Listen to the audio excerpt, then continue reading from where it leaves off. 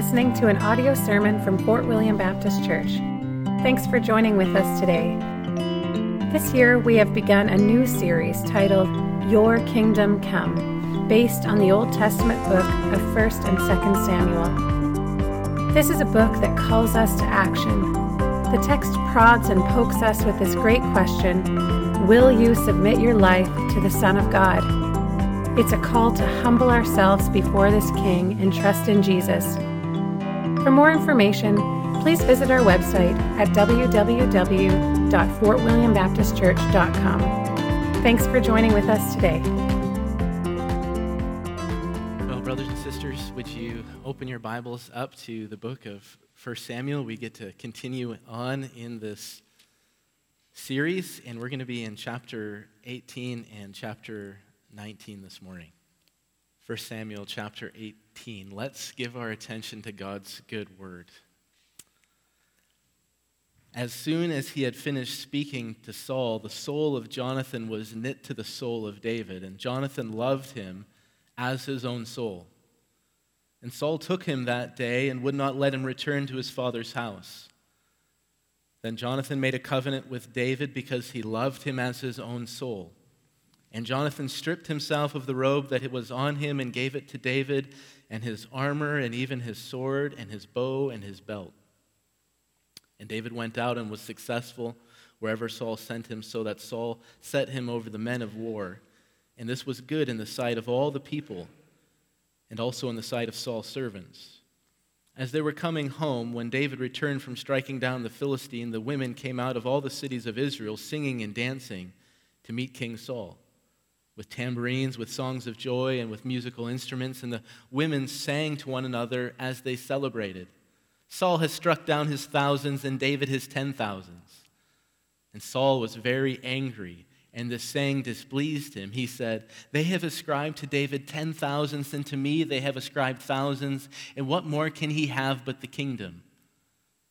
And Saul eyed David from that day on. The next day, a harmful spirit from God rushed upon Saul, and he raved within his house while David was playing the lyre, as he did day by day. Saul had his spear in his hand. And Saul hurled the spear, for he thought, "I will pin David to the wall," but David evaded him twice. Saul was afraid of David because the Lord was with him, but he had departed from Saul. So Saul removed him from his presence and made him a commander of 1,000. And he went out and came in before the people, and David had success in all his undertakings, for the Lord was with him. And when Saul saw that he had great success, he stood in fearful awe of him.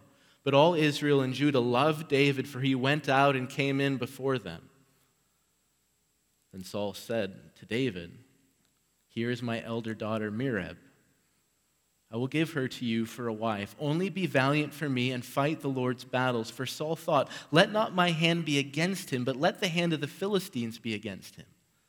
And David said to Saul, "Who am I, and who are my relatives, my father's clan in Israel, that I should be son-in-law to the king?" But at the time when Merab, Saul's daughter, should have been given to David, she was given to Adriel, the Mahalathite, for a wife. Now Saul's daughter Michal loved David, and they told Saul, and the thing pleased him. Saul thought, "Let me give her to him, that she may be a snare for him, and that the hand of the Philistines may be against him." Therefore Saul said to David a second time, "You shall now be my son-in-law." And Saul commanded his servants, "Speak to David in private and say, 'Behold, the king has delight in you, and all his servants love you. Now then, become the king's son-in-law.'" And Saul's servants spoke these words in the ears of David, and David said, "Does it seem to you a little thing to become the king's son-in-law, since I am a poor man and have no reputation?"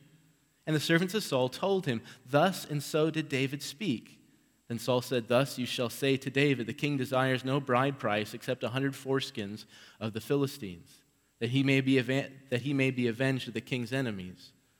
Now Saul thought to make David fall by the hand of the Philistines. And when his servants told David these words, it pleased David well to be the king's son-in-law. Before the time had expired, David arose and went along with his men and killed 200 of the Philistines. And David brought their foreskins, which were given in full number, to the king, that he might become the king's son-in-law. And David gave him his daughter Michal for a wife. But when Saul and knew that the Lord was with David, and that Michal, Saul's daughter, loved him, Saul was even more afraid of David. So Saul was David's enemy continually. Then the commanders of the Philistines came out to battle, and as often as they came out, David had more success than all the servants of Saul, so that his name was highly esteemed. And Saul spoke to Jonathan his son and to all his servants that they should kill David. But Jonathan, Saul's son, delighted much in David, and Jonathan told David, Saul, my father, seeks to kill you. Therefore, be on your guard in the morning. Stay in a secret place and hide yourself, and I will go out and stand beside my father in the field where you are. And I will speak to my father about you, and if I learn anything, I will tell you. And Jonathan spoke well of David to Saul his father and said to him, let not the king sin against his servant David, because he has not sinned against you, and because his deeds have brought good to you. For he took his life in his hands, and he struck down the Philistine, and the Lord worked a great salvation for all Israel. You saw it and rejoiced. Why then will you sin against innocent blood by killing David without cause? And Saul listened to the voice of Jonathan. Saul swore, as the Lord lives, he shall not be put to death. And Jonathan called David, and Jonathan reported to him all these things. And Jonathan brought David to Saul, and he was in his presence as before. And there was war again, and David went out and fought with the Philistines and struck them with a great blow so that they fled before him. Then a harmful spirit from the Lord came upon Saul as he sat in his house with his spear in his hand. And David was playing the lyre, and Saul sought to pin David to the wall with the spear, but he eluded Saul so that he struck the spear into the wall, and David fled and escaped that night. Saul sent messengers to David's house to watch him, that he might kill him in the morning. But Michal, David's wife, told him, if you do not escape with your life tonight, tomorrow you will be killed. So Michal let David down through the window, and he fled away and escaped. Michal took an image and laid it on the bed and put a pillow of goat's hair at its head and covered it with the clothes. And when Saul sent messengers to take David, she said, he is sick.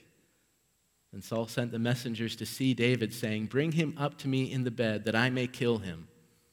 And when the messengers came in, behold, the image was in the bed with the pillow of goat's hair at its head.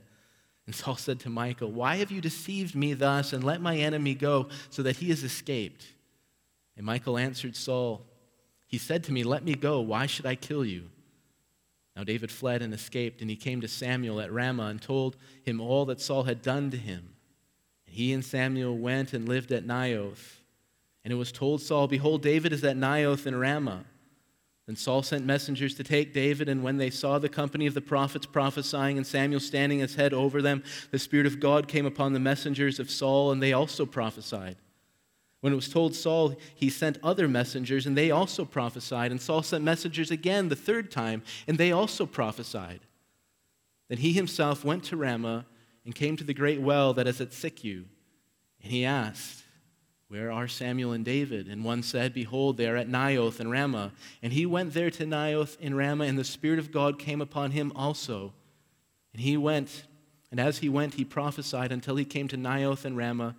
And he too stripped off his clothes, and he too prophesied before Samuel, and lay naked all that day and all that night.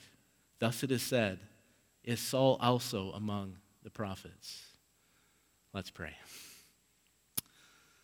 Well, Father, we gather this morning, and we count it our great joy to read and listen to your word. And so we ask this morning that you would accomplish much with your word.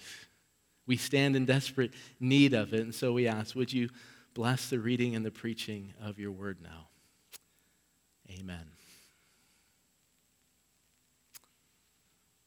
Let's start with these words. My God in his steadfast love will meet me. God will let me look in triumph on my enemies. I will sing of your strength. I will sing aloud of your steadfast love in the morning, for you have been to me a fortress and a refuge in the day of my distress. O my strength, I will sing praises to you. For you, O God, are my fortress, the God who shows me steadfast love. So these words, they come from Psalm 59, and as we think about these words from Psalm 59, they reveal a deep and profound confidence in God. The psalmist says what? He says, my God in his steadfast love will meet me. God will let me look in triumph on my enemies. You have been to me a fortress and a refuge. O my strength, I will sing praises to you. And not only do these words in Psalm 59 reveal a deep and profound confidence in God, these words reveal a deep understanding of God. The man who wrote these words knew beyond a shadow of a doubt that God was for him and that God would never turn away from him or let him fail or let him falter. And so we know from this morning already who wrote these words. David wrote these words, and we know the circumstances about which David wrote these words. The superscript tells us when Saul sent men to watch his house in order to kill him. And what we need to do right at the beginning of this sermon is connect a few dots. So the words of David in Psalm 59 are about the events that we just read about in chapter 18 and chapter 19 of 1 Samuel. And so think about it like this. As David sat there reflecting upon all that happened to him in the house of Saul, and all that Saul did to him, as Saul planned against him, trying to murder him, David arrived at this conclusion: Yahweh is for me. The Lord is for me. And this is an important connection to make because this connection cuts a clear path for us through these two chapters in 1 Samuel. And we need this clear path because as we think about the two chapters we just read, there's a lot going on in them. There's new friendships being formed. There's all of this palace intrigue going on. There's devious plots being planned. There's attempted murder. There's desperate escapes. There's close calls. And it's easy in the midst of all of this action, all of these new things, to get a bit lost and a bit confused. But this connection between Psalm 59 and these two chapters points us to the great truth that governs these two chapters and all the events in them. And the truth is so simple. The Lord is for his anointed. The Lord is for David. So the plan this morning for these two chapters consists of two parts. In part one, we're going to do a summary of chapters 18 and 19, and this is going to be a bit like flying a plane at 10,000 feet. We're going to sacrifice detail for an overview so that we might see all that's going on, and the goal is to see how these two chapters revolve around the purpose of the Lord for his anointed. We want to see in the text that Yahweh is for David. And then from part one, we'll move into part two, and part two will be a solid dose of application. If the Lord is for his anointed, if the Lord is for David, well, what does that mean for me? What does that mean for all of us as God's people? How should we respond to this truth? So let's start with a summary of chapter 18, chapter 19, with an eye to see that the Lord is for David. The Lord is for his anointed. So, we pick up the story, and we pick up the story right after David's great victory over Goliath. And David's great victory over Goliath is the fundamental changing point in David's life. Before this battle, David was just a shepherd and a musician from Bethlehem. He was just the youngest son of Jesse. He was unknown in the land of Israel. He was the Lord's anointed, but no one knew that. He was just another man among many other men in Israel. But this event, when he killed Goliath, launched him onto the scene. And what chapters 18 and 19 do is they chronicle the many changes that take place in David's life because of this great victory. And so what we see in these two chapters is the rise of David. He is going somewhere. And David's rise can be described in three words: love, success, and popularity. First word, we see it in the text. David is loved. And this is fitting because what does David's name mean? Well, it means beloved, the one who is loved. And so as we read through these two chapters, we find love coming at David from all sorts of directions. It comes from the powerful within the land of Israel. We find Jonathan, the son of Saul, loving David. Chapter 18, verse 1, we find these moving words. The text says, "The soul of Jonathan was knit to the soul of David, and Jonathan loved him as his own soul." Love also comes from the masses. As the people of God watch David, as they observe David's life and all that David is doing, what do? Their hearts are inclined toward him. Chapter 18, verse 16. All Israel and Judah loved David. And there's even romantic love in these two chapters. Saul's daughter, Michal, as the text says, chapter 18, verse 20, loved David. And this is interesting because this is the only woman in the Old Testament who's explicitly said to love a man. Michal loved David. We find a second word as well, and that's success. So David is one of those guys that you want to have on your side, and you want him on your side because wherever he goes, he has success. Chapter 18, verse 5 puts it like this: David went out and was successful wherever Saul sent him. Chapter 18, verse 14 puts more on this. It says, David had success in all his undertakings. Go down to chapter 18, verse 30. This continues the theme. Then the commanders of the Philistines came out to battle, and often as they came out, David had more success than all the servants of David. And so David is a man of success. Wherever he goes, good things happen. And because of all of this success, David climbs the ladder of power within Israel. It just happens. Saul places him over the men of war, chapter 18, verse 5. He leads the armies of Israel into battle, chapter 18, verse 16. In fact, he becomes the face of Israel's military. So we've got love, we've got success, and then we have popularity. Because of all of this, David becomes extremely popular within Israel. So popular, in fact, that we get one of the songs that the women of Israel used to sing about David. Chapter 18, verse 7. Saul has struck down his thousands, and David his 10,000s. And so in these three words, we see the rise of David. He is loved, he finds success, he has popularity among the people. But all of this doesn't make everyone happy in Israel. There is one man who is not happy about David. There is one man who considers the life of David and all that's going on in the life of David. He watches David's success, he observes Israel's love for him, and he grows angry and frustrated. We see it in the text. The women sing about David, but what happens to Saul? He grows envious. The people love David, but Saul fears David. David finds success, but all that Saul can do is worry about his own hold on the kingdom. And so we see Saul in these two chapters. He's angry, he's anxious, he's envious, he's afraid. There's this potent mixture of evil in his soul. And what does it produce? Chapter 18, verse 29. So Saul was David's enemy continually. And as we work through these two chapters, Saul plays the part of an enemy right to the T. 3 times Saul tries to pin David to the wall with his spear. And when outright violence doesn't work, doesn't get the job done, Saul resorts to planning and cunning and trickery. So Saul dangles his daughter Michal before David. Saul's thinking perhaps this woman will undo him. And so he puts this proposition before David. Here's the bride price, 100 Philistine foreskins.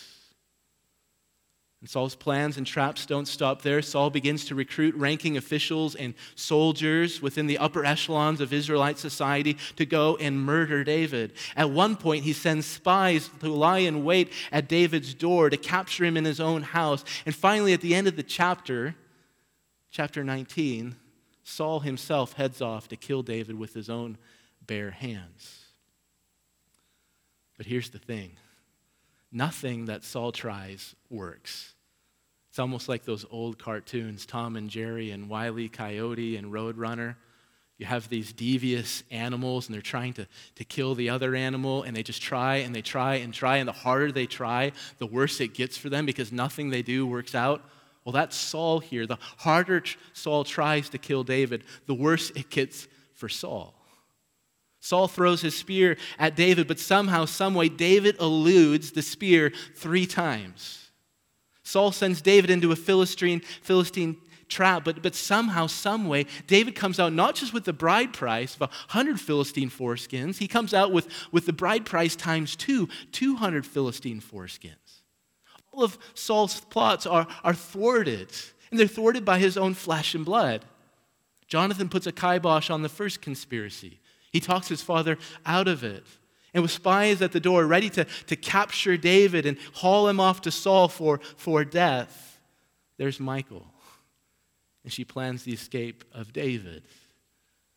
And as we observe all that happens in chapter 18 and chapter 19, we ask as readers, how is this possible? How are all of these things possible? And as we think about it, certainly we can say a few of these things can be just explained away. Certainly a few of these things can just be attributed to luck or being at the right place or at the right time. But when you look at chapter 18 and 19 as a whole, we begin to beg for a better answer. There has to be something more going on here. David continually prospers and succeeds. David rises and gains. He is moving up. He is loved. He is popular. And even when the most powerful man in the whole country of Israel stands opposed to him, he continues on his upward journey. No one can stop David, it seems. So we ask, well, what's the answer? Well, we just have to look at the text. Chapter 18, verse 12. Saul was afraid of David. Why? Because the Lord was with him. Chapter 18, verse 14. David had success in all his undertakings. Why? For the Lord was with him. Chapter 18, verse 28, 29. But when Saul saw and knew that the Lord was with David and that Michal, Saul's daughter, loved him, Saul was even more afraid of David. We found our answer. All of David's success, all of David's prosperity, the reason why David escaped from Saul time and time again must be traced back to this fundamental truth. Yahweh is for David. Yahweh is for his anointed. And what this story does, these two chapters do, is it placards the truth right in front of us. We see it taking place. What is the Lord doing? He is melting the hearts of Israel. The Lord is bending history. The Lord is defeating enemies. The Lord is confusing opponents, all for the sake of David. And what is the text telling us? The text is telling us this great truth. The Lord is for his anointed. So there's our summary of chapter 18 and chapter 19. So we've worked through it rather quickly at 10,000 feet. We can see what's going on, and we see how all of these things are related to the theme that the Lord is for his anointed. The Lord is for David. So now we can turn our attention to the matter of application. What does this mean for us? If the Lord is for his anointed, how does that truth come to bear upon our own lives? And so these two chapters, as we consider them, give us three precious gifts. Three precious gifts from these two chapters. And that'll be our application. So the first gift we get from these two chapters is the gift of insight. So as we think about chapter 18 and chapter 19, in one way we could say it's a bit chaotic. There's all of these things happening. David is growing, but then Saul is in the background plotting and trying to kill David. It seems chaotic, and chaos is a fitting word for us to meditate on. Chaos involves disorder, disarray, disorganization, confusion. And if we take stock of our own lives for a moment, we see chaos everywhere. We see it in the news. There's nation rising against nation. We see it in our own land. We see God's laws turned upside down, inside out. We see chaos in our own lives. Chaos just intrudes in upon us. Death shows up. Sickness is there. Trouble and broken relationships are everywhere. But in the midst of all of this chaos, these two chapters give us this precious gift. They give us insight. Because these two chapters allow us to look through all the chaos happening in the world, in our country, in our own lives, and see God's unchanging purpose, God's unchanging resolve. These two chapters allow us to see this great truth. God is for his anointed. This needs to be put in the plainest of possible terms for us because it is so important. It's a life-changing truth. God is for his Messiah. God is for Jesus. And we can just work away at this for a moment. We can just do a bit of reasoning. If God so worked for David in chapter 18 and 19, prospering David, advancing David, protecting David, how much more will God work for his very own Son, the Lord Jesus Christ? If God did that for David back in history, how much more will God do even in this present day for his Son, the Anointed One, Jesus? What this text is doing is giving us insight. We can be sure that the Lord, even in this present day, even in this moment, is working for the prosperity of Jesus Christ, for the advancement of Jesus, for the great glory of his Son.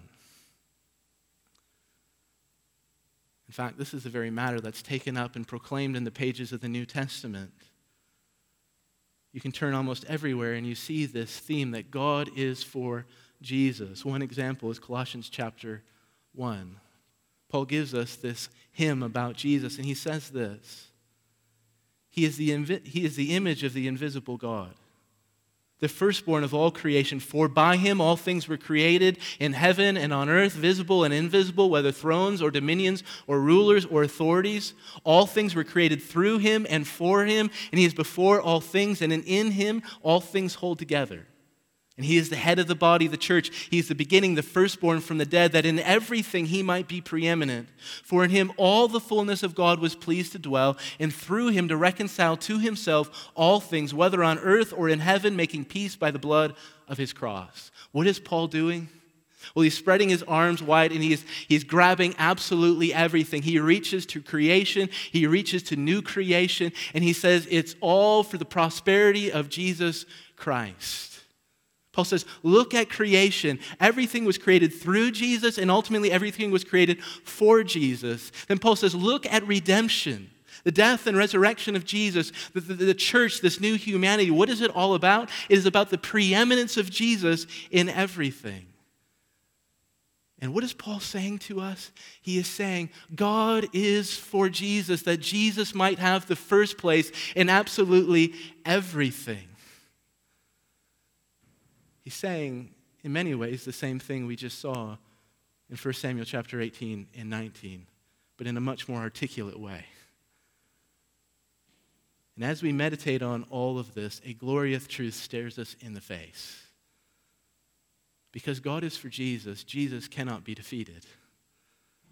Because God is for Jesus, Jesus cannot be thwarted. It doesn't matter if the most powerful man in the whole land plots and plans against him. It doesn't matter if the whole world comes together in a league, in a pact to overthrow King Jesus. Because God is for him, he will succeed, and he will have the first place in everything.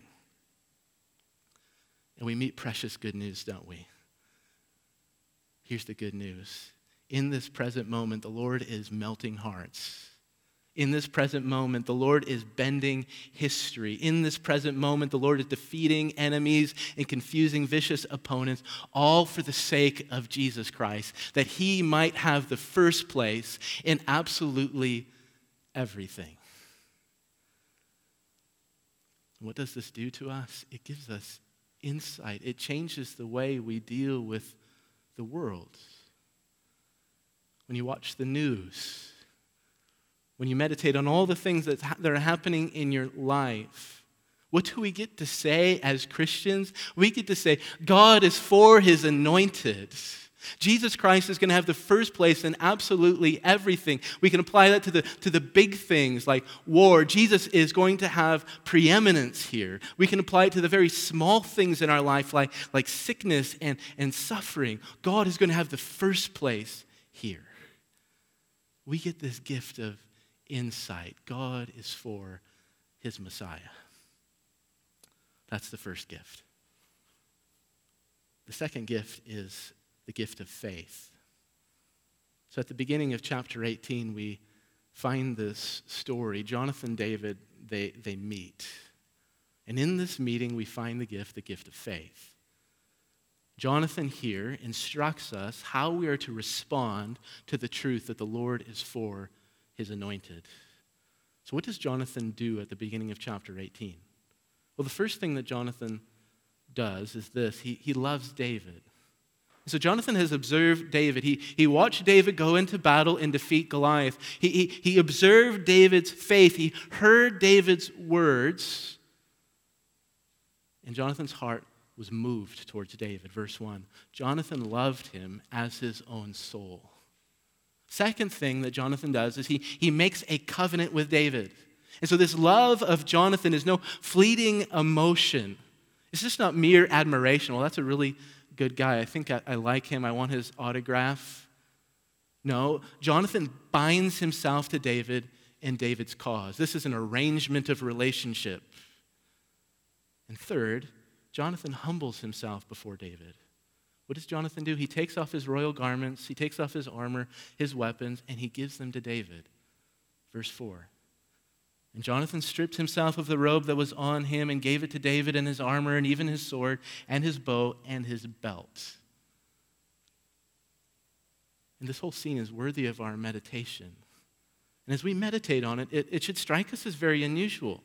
We have to remember who this Jonathan fellow is. Who is this guy? He's a man of renown in Israel. He was a praised and skilled warrior. We've already heard some of the great stories about Jonathan, how he went down that slope called Slippery, and how he went up the other slope called Thorny, and how he battled the Philistines. This is a great man. Not only is he a great man, but he is an older man. David and Jonathan are not contemporaries. Jonathan is probably some 30 years older than David, old enough to be David's father. And most importantly, Jonathan was the crown prince of Israel. Jonathan was the man standing in line next to Saul for the throne. He was the next man up to bat. And here's Jonathan. What does he do? Does he grasp after power?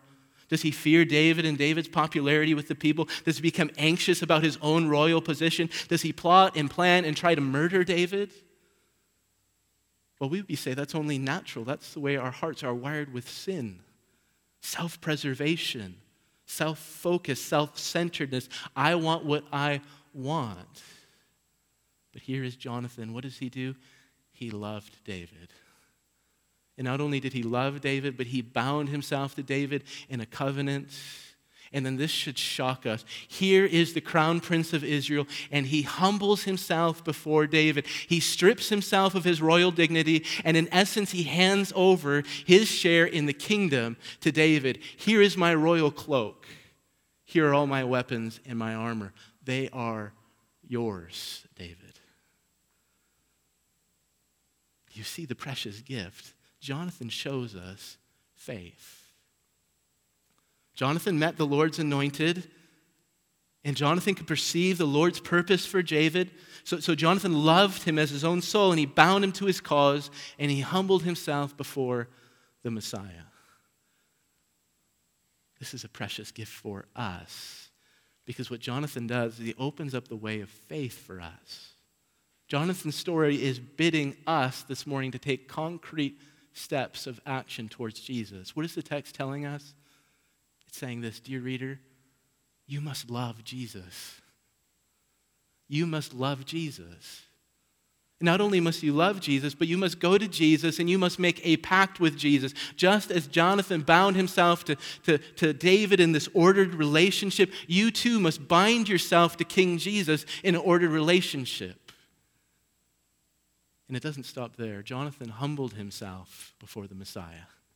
Jonathan gave his share in the kingdom while we don't have a kingdom to give. What do? We relinquish our lives to King Jesus. We bend our knee and say, Jesus is Lord to the glory of the Father. And so we get this precious gift in the life of Jonathan. He leads us in faith. This brings us to the last gift that this text gives us. The last gift is a warning.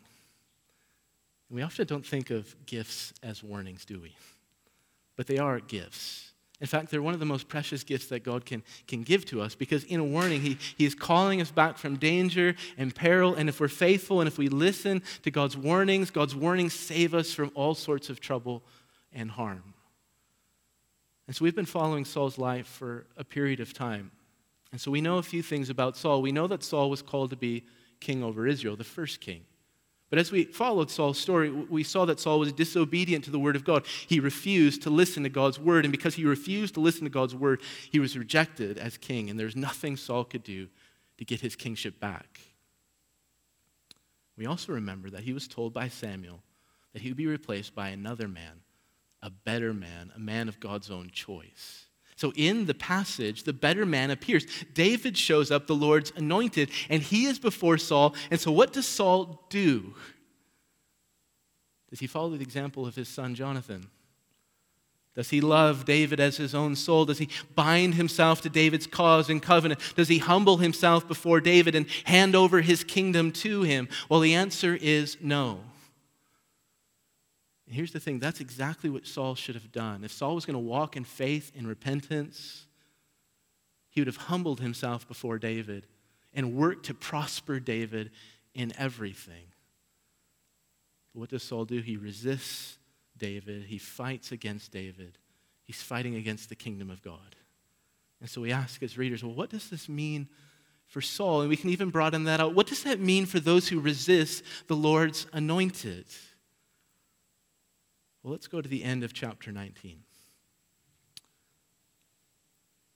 There's been some sort of reconciliation, a temporary reconciliation between David and Saul through Jonathan. But that reconciliation doesn't last very long because Saul grabs his spear again and tries to pin David to the wall. And in the midst of all of this, David finally flees. He escapes with the help of Michal. And then we come to the scene. David flees to Samuel. And Saul learns of this, and he sends men after David. And something odd happens at this point. Saul's men, all of them fail in their mission. And they fail because the Spirit of God takes control of them and puts these men into a state of frenzy and madness. And this happens 3 times. And after the 3rd time, Saul's had enough of this. He sends men, they begin to prophesy, which means they're in this state of frenzy and madness. And Saul says, okay, if something's going to happen here, I've got to do this myself. And so we go to verse 23, verse 24 of chapter 19, and it says this. He went there to Naioth in Ramah, and the Spirit of God came upon him also, and as he went, he prophesied until he came to Naioth in Ramah, and he too stripped off his clothes, and he too prophesied before Samuel, and lay naked all that day and all that night. Thus it was said, is Saul also among the prophets? And so we ask, well, what happens to Saul here? What does this mean? He's resisting the Lord, he's resisting David, he's resisting the Messiah. What does this mean? We have to pay close attention to the text here. So Saul, just like his servants, is incapacitated by the Spirit. So the Spirit puts Saul in the state of frenzy and madness. And not only does the Spirit put Saul in the state of madness, but the Spirit causes Saul to strip off his clothes and lay naked all day and night. That seems really strange to us as readers. What does this mean? Well, if we key in on this word strip, it makes sense of all that's going on here. Because this word has already been used in our 2 chapters. If you go back to chapter 18, verse 4, what did Jonathan do? He willingly stripped himself of his kingly regalia and gave it to David. Jonathan stripped himself of his armor, his cloak, his weapons. But here we see that Saul has refused the Messiah. He's been fighting against the Messiah. So what does the Lord do to this resistor? Well, the Spirit of God forces Saul into subjection to the Messiah. The Spirit effectively strips Saul of his clothes, his kingly garments, his kingly armor, his kingly weapons. And what does the Spirit do? The Spirit openly shames Saul before the watching eye of Israel. Jonathan Faith stripped himself of his kingly regalia to David, but Saul refused, and because he refused, what happens? Well, the Spirit of God humbled Saul and caused Saul to be humiliated. There's a warning here. Don't you see it? It is futile to resist the Messiah. If God is for the Messiah, all efforts to resist him are in vain. You can throw your spear at him. You can lay a trap against him. You can hunt after him, but it will all come to nothing because God is for his Messiah. There's a cold, hard truth at work in this text. If you resist the Messiah, and if you continue to resist him, never giving up, never giving in, there is a coming day when God himself will draw near and humble you. If you do not humble yourself before the Messiah, God will humble you before the Messiah. And in the public nakedness of Saul, we just get a small, impartial glimpse of what God will soon do in this whole world. He will humble and humiliate all of those who resist his Messiah, the Lord Jesus Christ. And so, brothers and sisters, the text of Scripture is before us, and it proclaims this simple, glorious truth. God is for his Messiah. God is for Jesus. And from that, we get these gifts. We get insight. God is for Jesus. And we get to look at the world differently because Jesus is going to be preeminent in all things. We get the gift of faith. We're called to be like Jonathan. Humble yourself before the Messiah. Love the Messiah. Love the Messiah. Make a pact with the Messiah. And last of all, we get this warning. If you resist the Messiah, God will resist you and ultimately humble you, just as he humbled Saul. And so the call is this morning, receive the truth and take these gifts to heart and use them. Let's pray. Oh, Father, we are so thankful for your word, how it teaches us and instructs us and changes us. And we pray now, put this word to good use in our hearts. We pray this in Jesus' name. Amen.